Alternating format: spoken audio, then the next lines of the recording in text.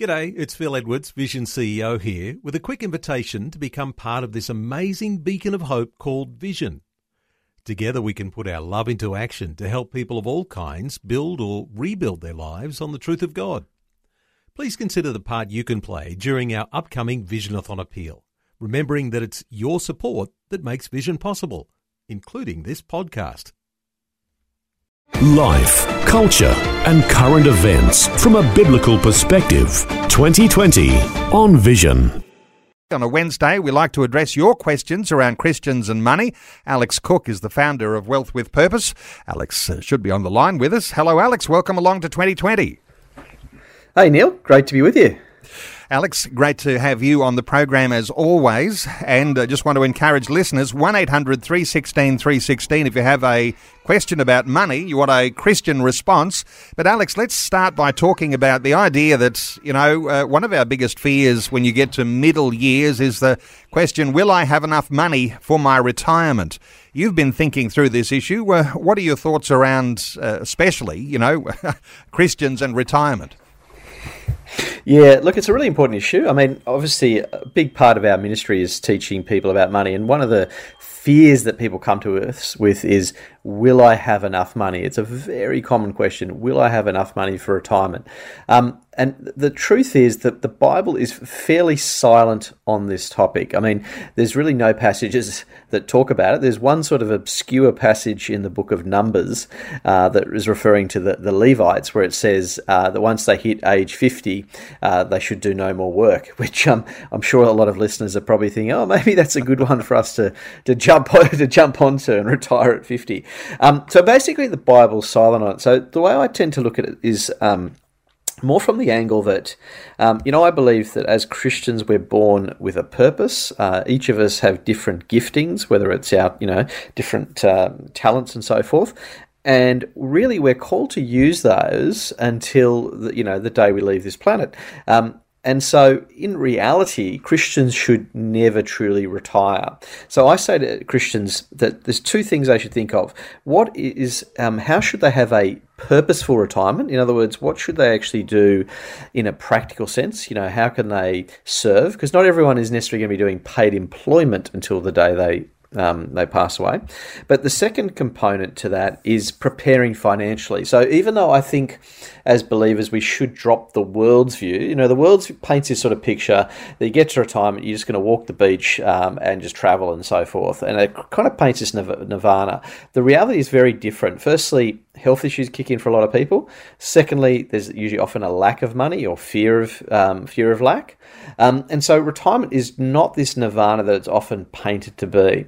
And so, as I say, Christians should have a view on how am I going to be purposeful in those latter years of my life? And secondly, how am I going to prepare myself financially? Because the reality is that some of us are in jobs that are very physical, manual type jobs where, you're driving a truck or something like that, and therefore it's not possible to do that when you're 85. Then, of course, there's the issue of just general ill health. People are often forced out of work due to ill health. In fact, I think it's about 32% of Australians are forced into an early retirement due to health reasons. And then, of course, there's redundancy and so forth. So once we get to a certain age, it can be harder to find a job. So there's a couple of factors here why we should prepare financially anyway. But I do think as believers, we should get rid of the sort of world's view of this sort of just nirvana and just sitting back and doing nothing. That's not what God's calling us to do at all. We're called to live on purpose and really make the most of any time that we have here on earth. There is a sense, isn't there, Alex? The government has been interested in our retirement savings with the superannuation guarantee, but that can work in conjunction with a pension or, there's even this sort of thought, well, what happens if there is no pension when I get to retirement years? What's the sort of thought you might have, and is there a Christian way of thinking about how much we might need in retirement? Yeah, look, it's possibly the most important question to plan for. In over 20 years of giving advice, it's a question I often put back on clients, and most people can't answer it correctly. And the reason for that is they don't really know how much they're going to spend. So the big issue for people when you're thinking about how much am I going to need in retirement, will the age pension be enough, and my superannuation, am I going to get enough from that? The question you need to be able to answer is, how much does it cost me to live? How much am I going to be spending in retirement? Now, for most people, their home is paid off, usually, not always, but in most cases their home is paid off, and the kids have grown up and left the nest, so to speak. So as a result, your expenses typically by the time you get to 65 have declined, and you've probably got a bit of surplus. So you probably don't need as much as you may necessarily think to live off. The second thing is, once you know that income, you can then work out how much capital you actually need to set aside in order to get that income stream in retirement.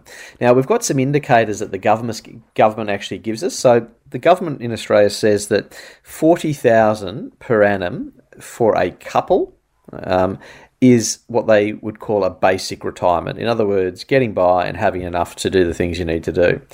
What they would then call a moderate or comfortable retirement, they say you need about $60,000 per annum as a couple. So that gives listeners a bit of a range. Somewhere between 40 and 60 is what the average Aussie would need in retirement. And then, of course, from there, you then build on that and say, okay, well, if that's the case, how much capital do I need in my super fund? How much age pension will I also get to supplement, my income needs in retirement? So they're the sort of things that people need to consider. And then there's the idea of anticipating what sort of returns will come on investments or through superannuation companies as to whether that is an achievable goal, that $40,000 or $60,000 a year. Absolutely. And look, that's what I call the great frustration at the moment. When people get to retirement, one of their natural inclinations, and it can be a bit of a mistake, but we can get more into that later, but one of their natural inclinations is to take less risk and to be more defensive with their money, because for the obvious reason, they're no longer earning a salary, they can't rely on that, they've now got to rely on whatever they've saved. So there's a natural inclination to be that little bit more risk averse and take less risk with your finances. Now, what that then leads to is people having high cash balances and high defensive assets, so things like government bonds, etc. Now, the big problem, as everyone knows at the moment, is interest rates in Australia are basically zero. The cash rate's 0.1%, so you're lucky if you get 0.5% on your deposits, and then you probably get marginally better in bonds and so forth. So that defensive side of it is not really paying people much. Therefore, that pushes them down the path of taking more risk, such as buying shares and real estate, which are more volatile assets but pay better income. And so then they're exposing themselves to much more capital volatility. So the biggest challenge that we have as financial planners is to say, look, how do we help someone find here a balance between minimising their sort of volatility in their portfolio so they don't get a scare every time the stock market crashes, but then also how do we make sure we get them the income they need? So there's a bit of skill attached to that, but basically it's trying to find that balance between, or risk management if you like, between having enough defence assets to keep your portfolio nice and stable, but enough also growth assets so you can beat inflation, because that's the biggest risk in retirement, is actually your wealth doesn't keep up with inflation, but also the income that portfolio generates as well. So it's trying to find that balance between those kind of growth and defensive assets, and that's the big challenge for all retirees in Australia as they face at the moment. Alex, lots of people looking forward to hanging up the gloves and retiring, others saying, I can't afford to retire, so I've got to keep on working.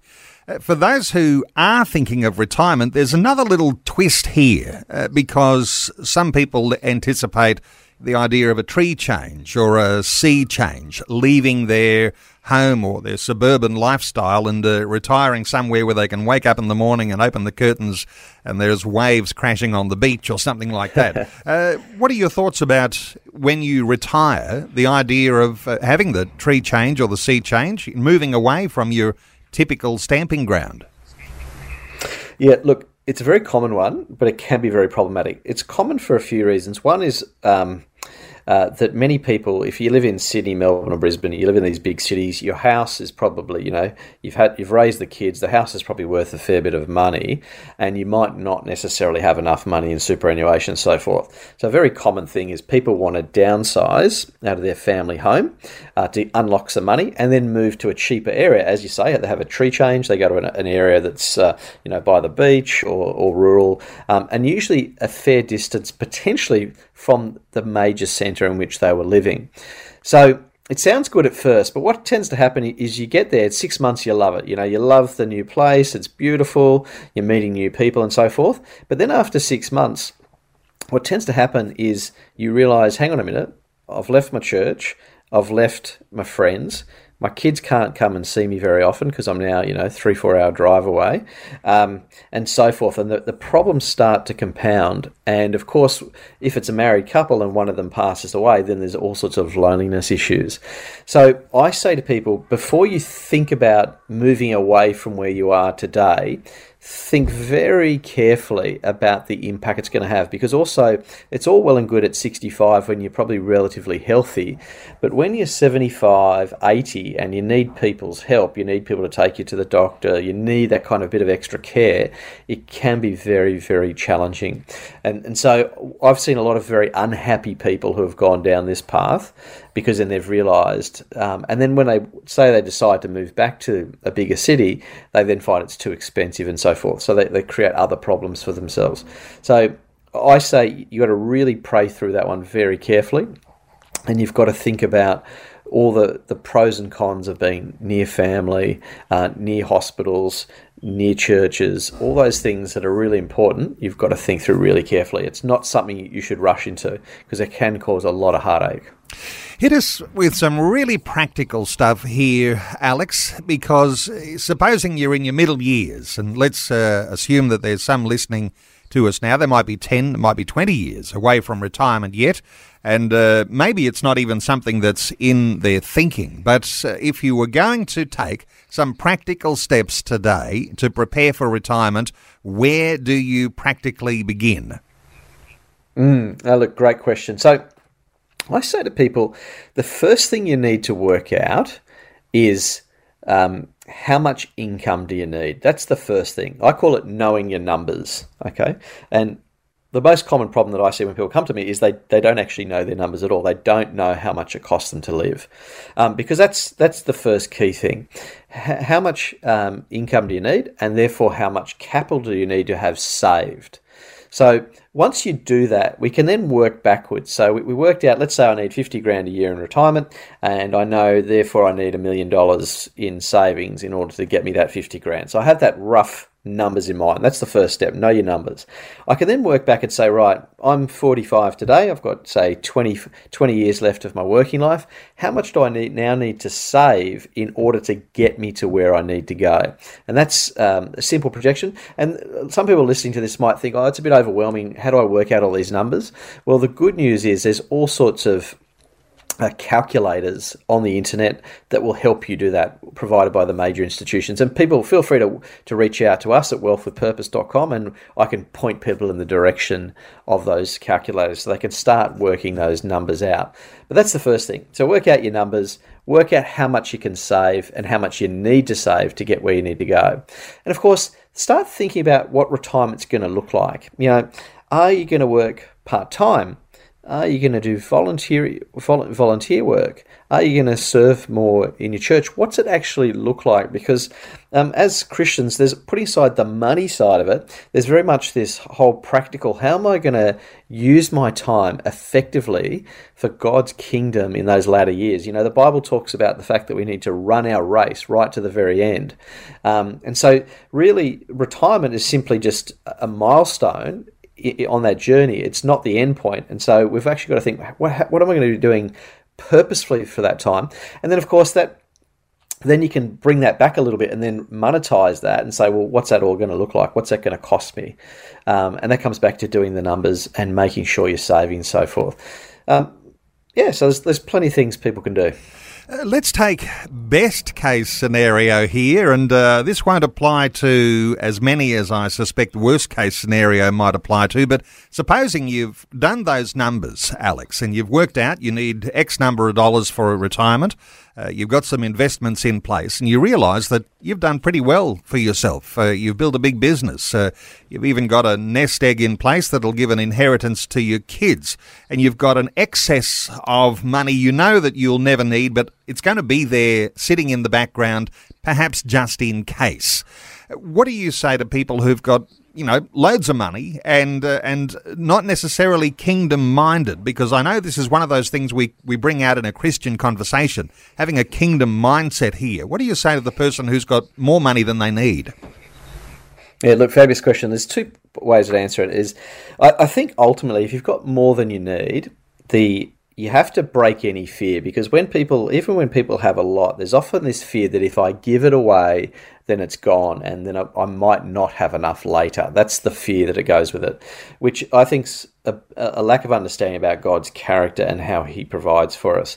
But the two parts I would say is giving now and giving later. And by that I mean, during your lifetime, it should be when your focus is of giving your money away, because then as a good steward of God's resources, you can then sow into things that God's put on your heart, whether it's your local church and various ministries that you believe God's calling you to do. And you should be if you've got more than enough, I believe that you have a responsibility to do that during your life.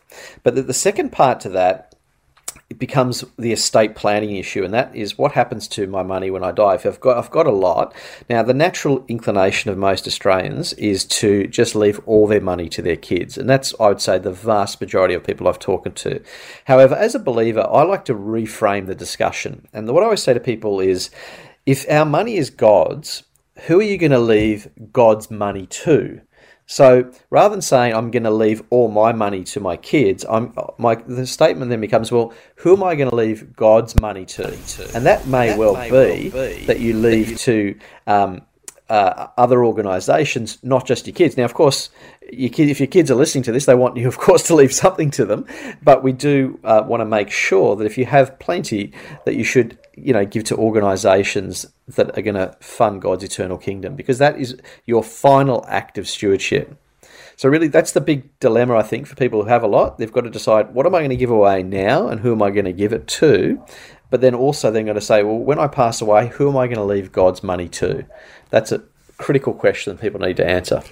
As I said, maybe easier talking about that type of scenario than the opposite. I read an article just recently, Alex, suggesting there's a huge number of Australians who can't scratch together as little as $2,000 to meet an immediate emergency. So for some, saving for retirement is a pipe dream. But great practical insight there about how you get a start on that and how you get a grip on where you are at the moment so you'll know where you're going to. I know there'll be listeners who'll be interested in connecting with you, Alex Cook, and perhaps even on this issue. And let me point people to the website, wealthwithpurpose.com. And you can access free ebooks, the My Toolkit, free videos and podcast content. Alex Cook is the founder of Wealth with Purpose. And Alex, just great insights as always. Thank you so much for taking some time to share those insights with listeners today on 2020.